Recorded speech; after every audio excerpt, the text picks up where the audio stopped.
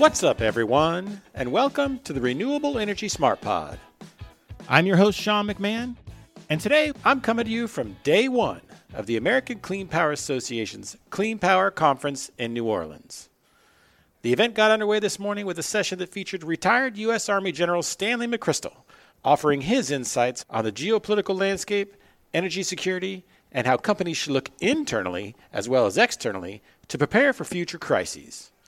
And when you think about crises and throw in supply chain issues, who has better experience tackling those kinds of challenges than Stanley McChrystal? After that, John Podesta, Senior Advisor to the President for Clean Energy Innovation and Implementation, took the stage to tout what the Biden administration has already accomplished regarding its clean energy jobs and justice goals. Podesta noted the billions of dollars of investments that have already been made around the U.S. and how efforts like the Inflation Reduction Act are driving down costs of clean energy around the world. Later, a panel of industry leaders took the stage to discuss the state of the industry. Obviously, the Inflation Reduction Act was a key topic, as was the current debt ceiling standoff in Washington. The panel also discussed transmission woes, with Clearway Energy's Craig Cornelius urging policymakers to put party politics aside and view transmission like their predecessors viewed the interstate highway system when it was created. That's just a sampling of some of the issues being discussed here in the Big Easy. Throughout this week, I've invited guests to come on the show to share their insights about what's happening here in NOLA. First up is Mark Bradley, the president of Bradley Construction Management, which is part of the Bureau Veritas family of services. Mark, how's the conference going so far? It's going great so far. Yeah, quite a bit of activity out there. We're seeing a real surge in attendees here this first day, and so it's been going really well. I gotcha. And just, for some of our listeners who might not be familiar with your company, what do you all do? So Bradley Construction Management provides owner's representation to project sponsors, mostly during the construction phase of projects. So we'll put construction managers out on the project site to represent the owner, and so it's like a construction oversight. But we also do project management, we do pre-construction and owner's engineering as well. But we're part of a larger organization, which is Bureau Veritas, which is a large public company based out of Paris. I gotcha. What we're doing here at this show is we're trying to take the pulse of what's going on, what all the hot topics are in the convention center here. So I know we're only about halfway through day one, but what's burning up everyone's ears out there?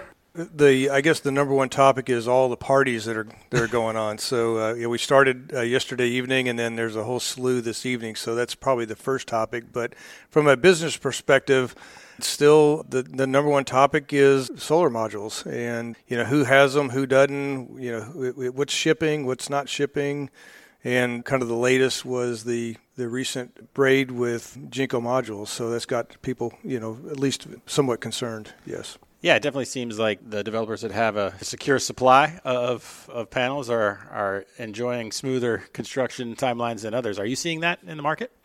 Yeah, it's certainly a factor right now. Many projects are ready to start or have, in some cases, have actually started and still trying to work through module issues. So it's an industry problem, and it doesn't really seem like it's going to be cleared up really anytime very soon. Obviously, at your company, you see a lot of things out there in the field. What are the trends are you recognizing that are kind of shaping this industry right now? Obviously, the ACP came out with a report today that the growth of clean energy has kind of slowed in 2022 and maybe even the first part of 2023.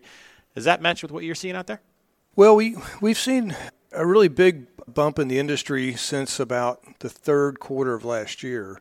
So it's still going pretty strong for us, but we definitely see a lot of projects concluding toward the end of this year. And although there's a lot of projects in the pipeline expected to start later this year and into 24, we just need to make sure they actually start now. So that's always a concern. So you kind of talked about what you've heard around the halls today. What are you looking forward to? Any sessions or any speakers the rest of this week you got your eye on, or just racked and stacked with meetings, more parties? What are we going to do? No, really, it's about, for us, it's about connecting with not just existing clients, which is really important to see them because, it's obviously a national business.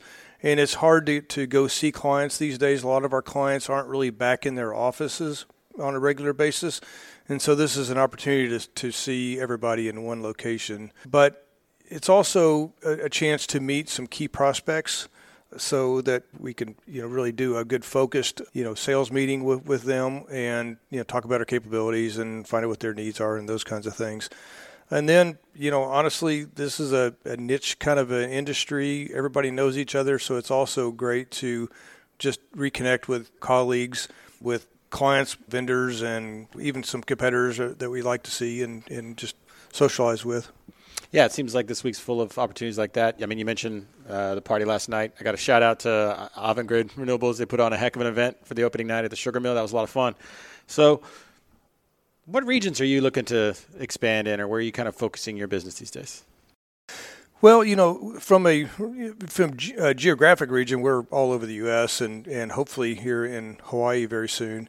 But from a more of a service line perspective, we're really our bread and butter work is still construction management, but we're certainly trying to do more work in owner's engineering and including cybersecurity and SCADA. But if you look at just the types of projects, we've seen a tremendous growth in number of battery projects, especially since last year this time. So not only co-located with solar, which we saw a lot of, but also now a lot of standalone battery. So quite a bit of that. There's a lot of transmission now, and so we're doing some transmission work, and that's a real focus right now as well. Well, that's definitely another one of the hot topics already today is the transmission and the backup in the queues and things like that. So before we get out of here, I got to ask you, have you had a chance to cruise the convention floor? See any cool technologies out there that caught your eye or solutions? I went around a little bit this morning, but I've been pretty handcuffed to the booth all day, so I haven't had a chance to. But I always like seeing the Pierce. I always like their booth. That's one of my favorite booths with the converted container. So that's always nice. But yeah, there's a lot of cool stuff out there. Yeah. Well, hey, I know you're very busy, Mark, but I appreciate you taking some time to chat with me today, and enjoy the rest of the week. Yeah, same here. Appreciate it. Thank you.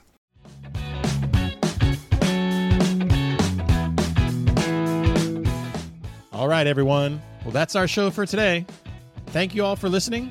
And if you haven't already, please subscribe or follow this show on Apple, Spotify, Google, or wherever you listen to your podcasts. And as always, please be sure to share it with your friends and colleagues. Have a great day.